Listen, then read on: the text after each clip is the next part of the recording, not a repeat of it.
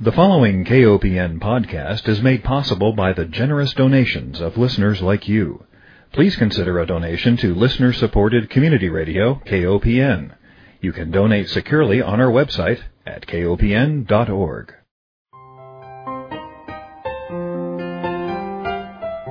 Hi, welcome to Food Sleuth Radio, where we help you think beyond your plate. I'm Melinda Hemmelgarn, a registered dietitian and investigative nutritionist on a mission to connect the dots between food, health, and agriculture and find food truth. And today I'm honored to welcome my guest, Mr. Alan Gebert. He is an award-winning agricultural journalist who focuses on farm and food policy. He is the author of the popular nationally syndicated weekly column titled The Farm and Food File. It appears in more than 70 newspapers throughout the United States and Canada. And in addition to his weekly syndicated column, he is also a contributor to the online publication Daily Yonder. Mr. Gebert was raised on a 720-acre, 100-cow dairy farm in southern Illinois.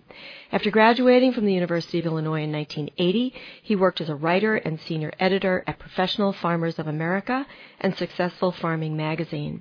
In 1984, he returned to Illinois to establish his freelance writing business and to serve as a contributing editor to Farm Journal magazine. With his daughter, Mary Grace, Mr. Gebert co-wrote The Land of Milk and Uncle Honey, Memories from the Farm of My Youth. It was published in May of 2015 by the University of Illinois Press. It is now in its second printing. Welcome, Mr. Gebert. Thank you. So I would like to talk about two different aspects of your work and life, one being your perspective of farming and farm policy, and the other your experiences with journalism, because I think they're connected in so many ways. So my first question is, how and why did you go from farming to journalism? The short answer is I needed better grades in college than I was taking, and I knew I could write, so I took some journalism classes.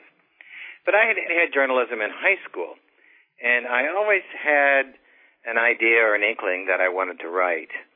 After college, however, I did go back home to the farm and farmed with my wife, the lovely Catherine, for about 18 months. And I had an older brother, Richard, who was already home on the farm. Incidentally, Richard is the president of the Illinois Farm Bureau right now. Different lives, right. Same family. But after about 18 months, both Catherine and I knew we weren't going to be on the farm very much longer because my father was still quite young.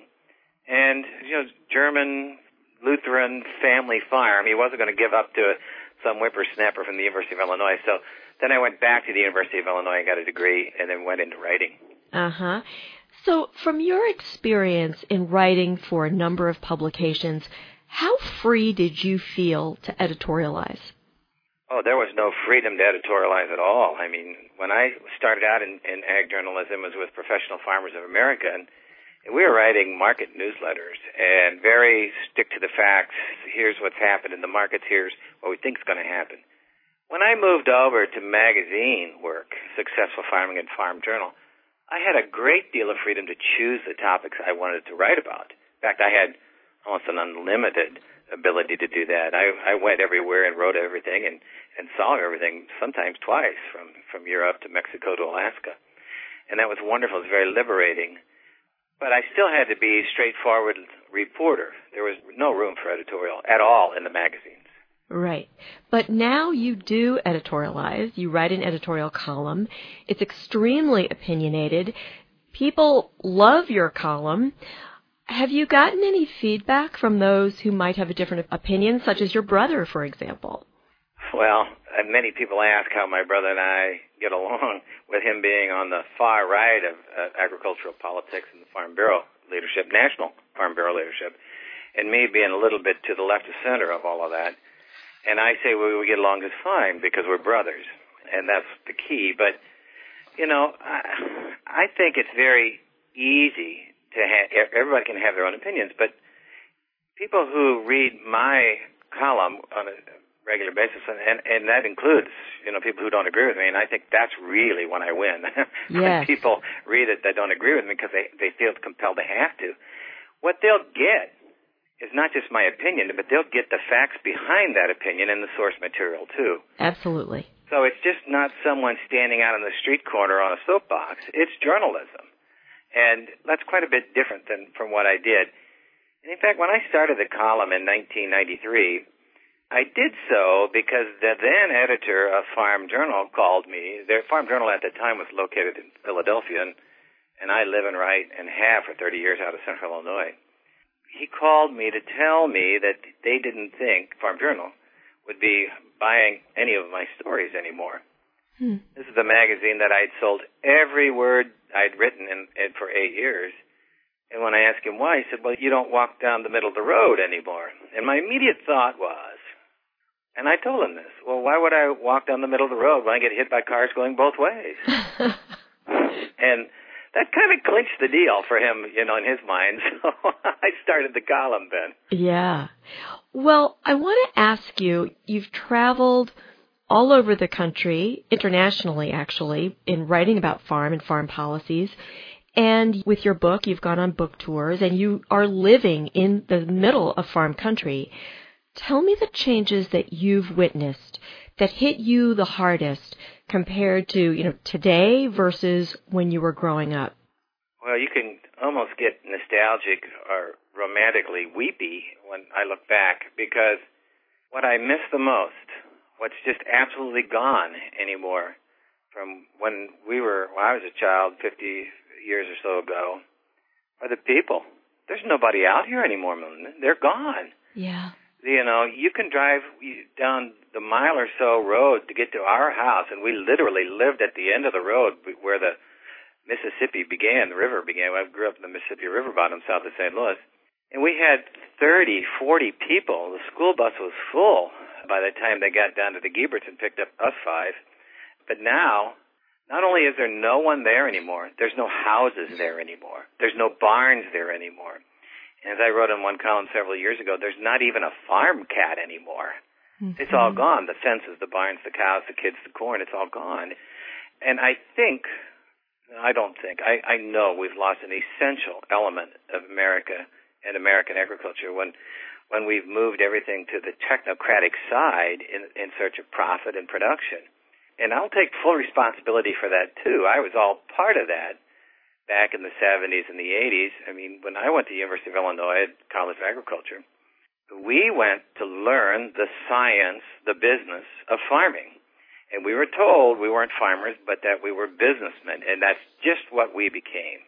It's exactly what we then did.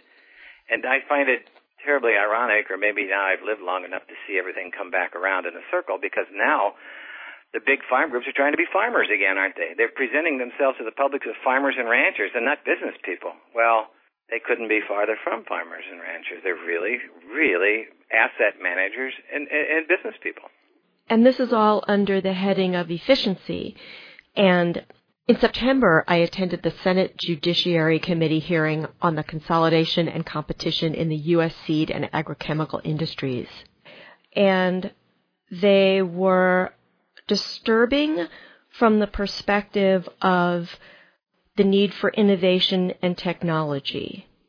We do need innovation, certainly, but if it means taking people off the farm and eliminating those rural communities, I'm not sure we're winning. Well, you're a dietitian. You well understand the dynamic at play in food, the interface between food and nutrition around the world. We grow more than enough food in the world today to feed everybody a diet of nearly 2,000 calories. We throw away 30% of the food that we grow. That's how rich or lazy or inefficient we are. So, talking about efficiency is kind of mind-boggling to me.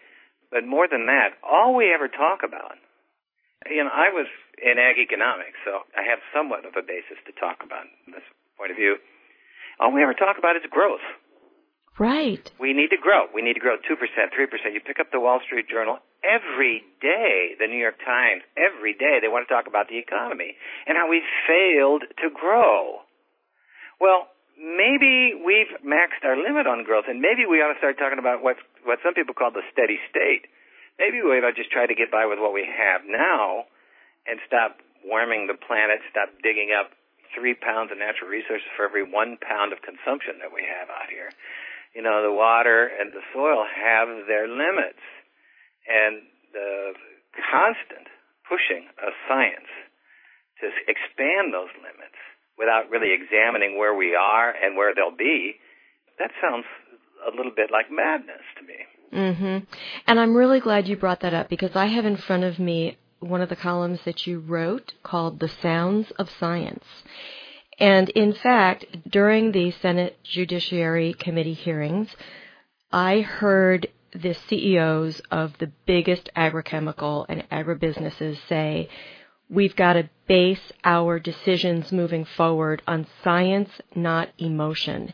And being that you are a wordsmith, I really want to talk a little bit about how we frame different stories that we're weaving and the words that we use and the words that we treasure. So science is being more important than, say, an emotional reaction to dirty water or soil that no longer is fertile.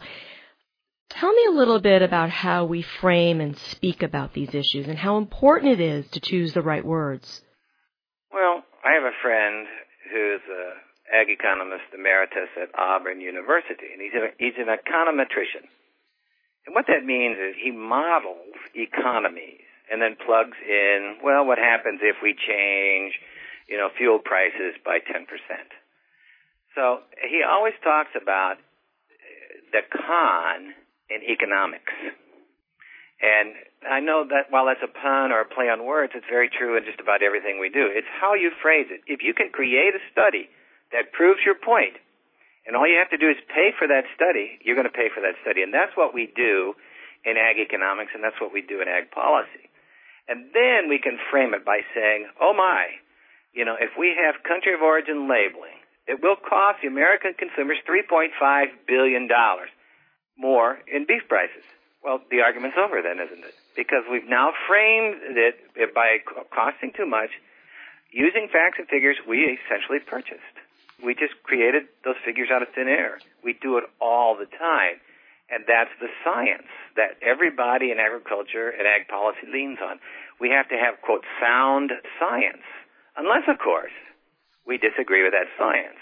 As, for instance, in agriculture, you'll find very few farm groups that have a stated national policy on climate change. Mm-hmm. Because that science is not what they consider sound, so then they change the discussion.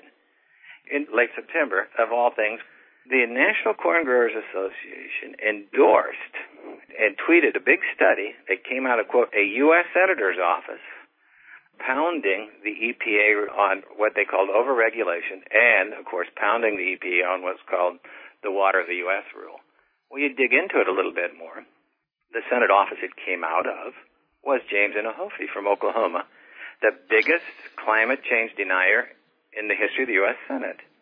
Why would a farm group quote a climate change denier and endorse the policies that he puts forth when they all know they're out here every day that climate is changing and changing dramatically? So they choose the words, they then frame the debate. And frankly, most of the American eating public, the food side of the farm and food file, they really don't know what's going on. To them, they're all bewildered.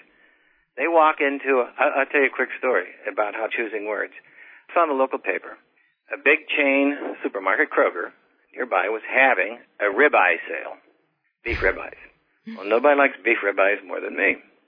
So I go to the store, and I look at the meat case. There are all the ribeyes. Not one is marked with a grade, choice or select or prime. Well, they wouldn't be prime. They don't sell prime in the grocery store. But they weren't graded. There was no USDA grade on, so you didn't know if you were buying 8-year-old Holstein cow or 1.5-year-old Angus beef. So a guy walked by behind the counter in the smock. Looked like a butcher. And I said, what's the grade of these? He picked up one. He read the package. He said, well, they're Angus. Well, Angus is a breed. I said, what is the USDA grade? He looked at the package again, and he said, they're Angus. Well, not even he knew the grades of beef, and he's selling them in a national supermarket chain. So we are just becoming more and more illiterate, and that then it works to the advantage of the sound science people who want to push their own agenda in the jargon the convoluted jargon, the arcane jargon that they use. You want to get lost in the weeds in a hurry? Read the Farm Bill.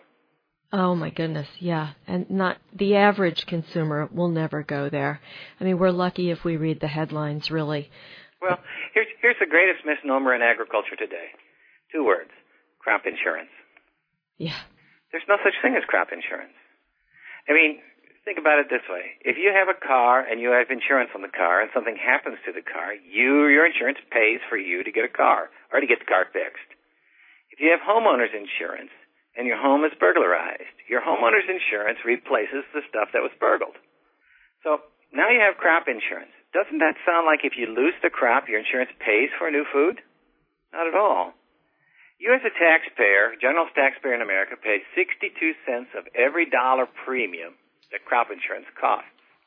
But if there's a crop failure, like there was in 2012, the insurance doesn't cover a new crop. The insurance actually insures the revenue of the farmer. That's what you're insuring. The insurance makes up his revenue shortfall. You, the taxpayer, paid 62% of that premium to buy that insurance. And now, with a crop failure, food prices are higher, and you're paying for that too. So there is no such thing as crop insurance. There never was. But here we go. Let me remind our listeners that if you're just joining us, you are tuned into Food Sleuth Radio, where we are joined by Mr. Alan Gebert, award-winning agricultural journalist who focuses on farm and food policy. He is the author of the nationally syndicated weekly column, The Farm and Food File. Well, I've noticed that you can pretty much change someone's opinion very quickly simply by telling them that the cost of their food is going to go up. That's one of the big fear generators. So the cost of food. The other fear-mongering phrase that I hear a lot is, oh my gosh, the population is going to increase by so much. We have to produce 60% more food. That was the quote during the Senate Judiciary hearings. And we've got to have all this technology to do it. And I'm sitting there thinking, well, basically what we're talking about are commodity crops, corn, soy, and cotton. And because I am a dietitian, I'm pretty much telling people to eat more grass-based meat and dairy. I'm telling them to choose organic. I'm telling them to eat more fruits and vegetables. But actually the fruits and vegetables, we're needing to import more of those because we've got more of this commodity production. That's exactly right. 2 things I would say to your comment just there. At the Senate hearings, the population is always thrown. It used to be 9 billion by 2050, right? Now it's 10 billion. I noticed in those hearings it said 10 billion. Well, we just inflated it by another 15%. But even if you go by 9 billion or so, that's 34% more people here on the world than we have in the world today. And we're going to need 60% more goods, right? That's the thing. So we have a 2-to-1 usage. That's how wasteful we are. What if it was 1-to-1? Why does it have to be 2-to-1? Right. Because of the way we farm, of course. And nitrogen, applied nitrogen, anhydrous ammonia, fossil fuel-centered based machinery, on and on and on, commodity-based. So it's 2-to-1. But if we farmed differently and made it 1-to-1, would it be better? Would it be better for the world? Would it be better for the food? Would it be cheaper? And the second thing is, and nobody talks about that, Melinda. Yeah. I think that's fair game. If we're to have a farm bill, and we will in 2018, can't we talk about that? And the other thing is, you're absolutely right. When you want to make people's knees buckle, tell them the price of food's going to go up 2%. Mm-hmm. The price of food now, first of all, you eat 50%. Most Americans eat 50% of all the food they consume out of the house. Mm-hmm. So that's really expensive stuff. You're paying for labor, you're paying for gasoline, you're paying for transportation, all those things, packaging. So that's the most expensive food you can buy. And usually that food outside is even more expensive because it's high-calorie food. It's high sugar. Mm-hmm. And sugar, as you know, is a high-cost item. But all of that aside, we still spend about 11% of our take-home pay on food. Of course, it's the lowest in the world history. But here's my question. If I'm in the food business, why do I want to be the lowest price guy? Why do I want to sell Volkswagens? Don't I want to sell Cadillacs? Don't I want a higher margin and a better product? Isn't it make more sense if I find an area to produce food that, A, is healthy, people want, and I can charge a higher price? Some people now are growing blue corn that they then, grind and sell to the tortilla market. Right. They're getting like 70 cents a pound for the blue corn crushed. 70 cents a pound at the farm. Right. It's remarkable. You know, a bushel of corn today weighs 56 pounds, and here in Central Illinois it's worth $3.15. The bushel is $3.15. These guys could sell 6 pounds and get $3.20, $4.20. So, you know, there's better ways to make money growing better food. Absolutely. And I'm very hopeful, believe it or not, that that's where the future is going to be in food. That's why 20 years ago I named the column the Farm and Food File, because it's my belief that if you farm, you ought to be involved in food.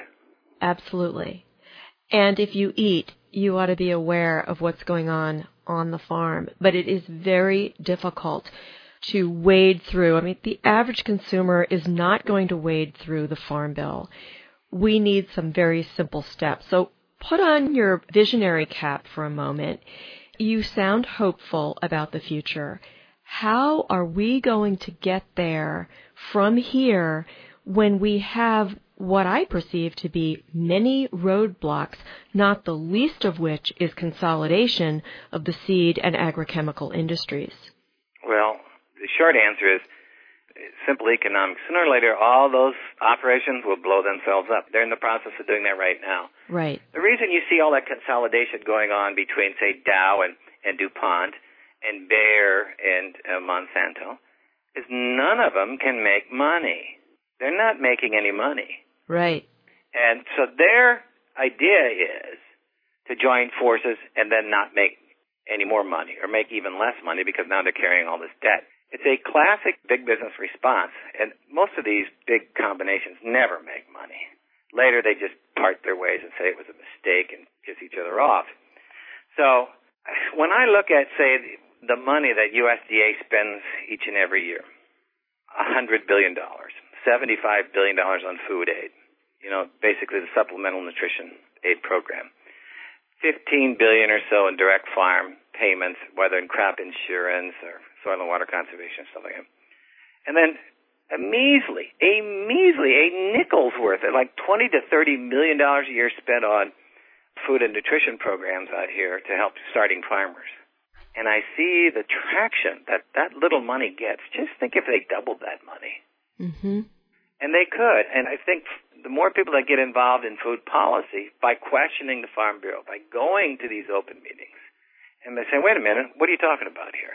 You know, we live in the Midwest, and we hear all kinds of advertisements. You know, you live in these smaller rural communities. I live near Peoria, Illinois, and the evening news local news is blanketed with ag chemical ads, seed corn ads, stuff like that. The local college sports teams are all sponsored by all these big ag chemical companies.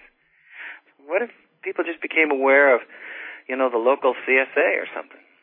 My daughter lives in Madison, and there's 30 community-supported agricultural farmers in that area. 30. And there's so many that they've combined to approach the medical community within Madison. And my daughter Gracie's medical insurance company pays half of her CSA membership because they know she's eating quality, healthy food. That is a trend. What a great idea. Mm-hmm. Those things are going to happen more and more often. They're going to find traction simply because the old way is simply running out of gas. My goodness gracious, the biggest farm shows this summer, their biggest attraction, tractors without drivers. Right. Now we've risen to the epitome of stupidity. We have farming without farmers. Perfect, isn't it? Yeah. I mean, it sounds like it can't happen, but it is happening. And so farmers themselves are setting themselves up for this fall. Mm-hmm. And it'll happen. It's not, I'm not a very good forecaster, but I've seen this, I've been in the game a long time, and I've seen a lot of people do a lot of foolish things. And this is, you know, we talk about that not being sustainable. It's not even maintainable. I mean, we can't even make it work year to year anymore. Mm-hmm. Yeah, I'm concerned that a lot of people are going to get hurt in this transition, and even assuming that we can make the transition, because I do see the positive side, as you say, with the CSAs and the growth of small organic farmers, but the contamination from drift, whether it's genetic or pesticide and herbicide drift, is really harming the landscape and the rural populations. So I hope we can get there before it's too late. Well, I'm going to be hopeful and say we can, because I think this younger generation of consumers are completely aware, or far more aware anyway, than we were or are right now. They will be demanding more and more of this. And the other thing is, I was always told as a young journalist back in the early 80s that the United States was spending $1 billion a year on ag programs, and back then, and everybody said, well, golly, that's a lot of money, but you're spending $8 billion a year, and that's crazy. They can't keep that up. Well, they did, and now they're spending $80 billion a year on farm programs in Europe. We're spending $80 billion a year on food assistance programs in this country. What if we did it the European way and supported local agriculture where people could go out and buy food cheaper? Well, it is going to take an educated and motivated populace, I think, to be able to change the tide. So do you think it's still valuable for people to contact their legislators? Does it matter when we've got these giants sitting in a room with so many billions of dollars to influence the course of action from a policy perspective? Yes, but I think it's more important that you de-elect those people who are so influenced by money. We complain all the time about the money in politics, but we never do anything about it because we don't have any money. But what we do have are votes. We do have those, and we should be out there. If the 40% of those people who do not vote would show up, these people would be on the run in 10 seconds. They wouldn't be able to hold office. In your state particularly, you had just a really rough go of really terrible anti-consumer, anti-customer legislation. Here in Illinois, we don't even have a full state budget, a year into the state budget process.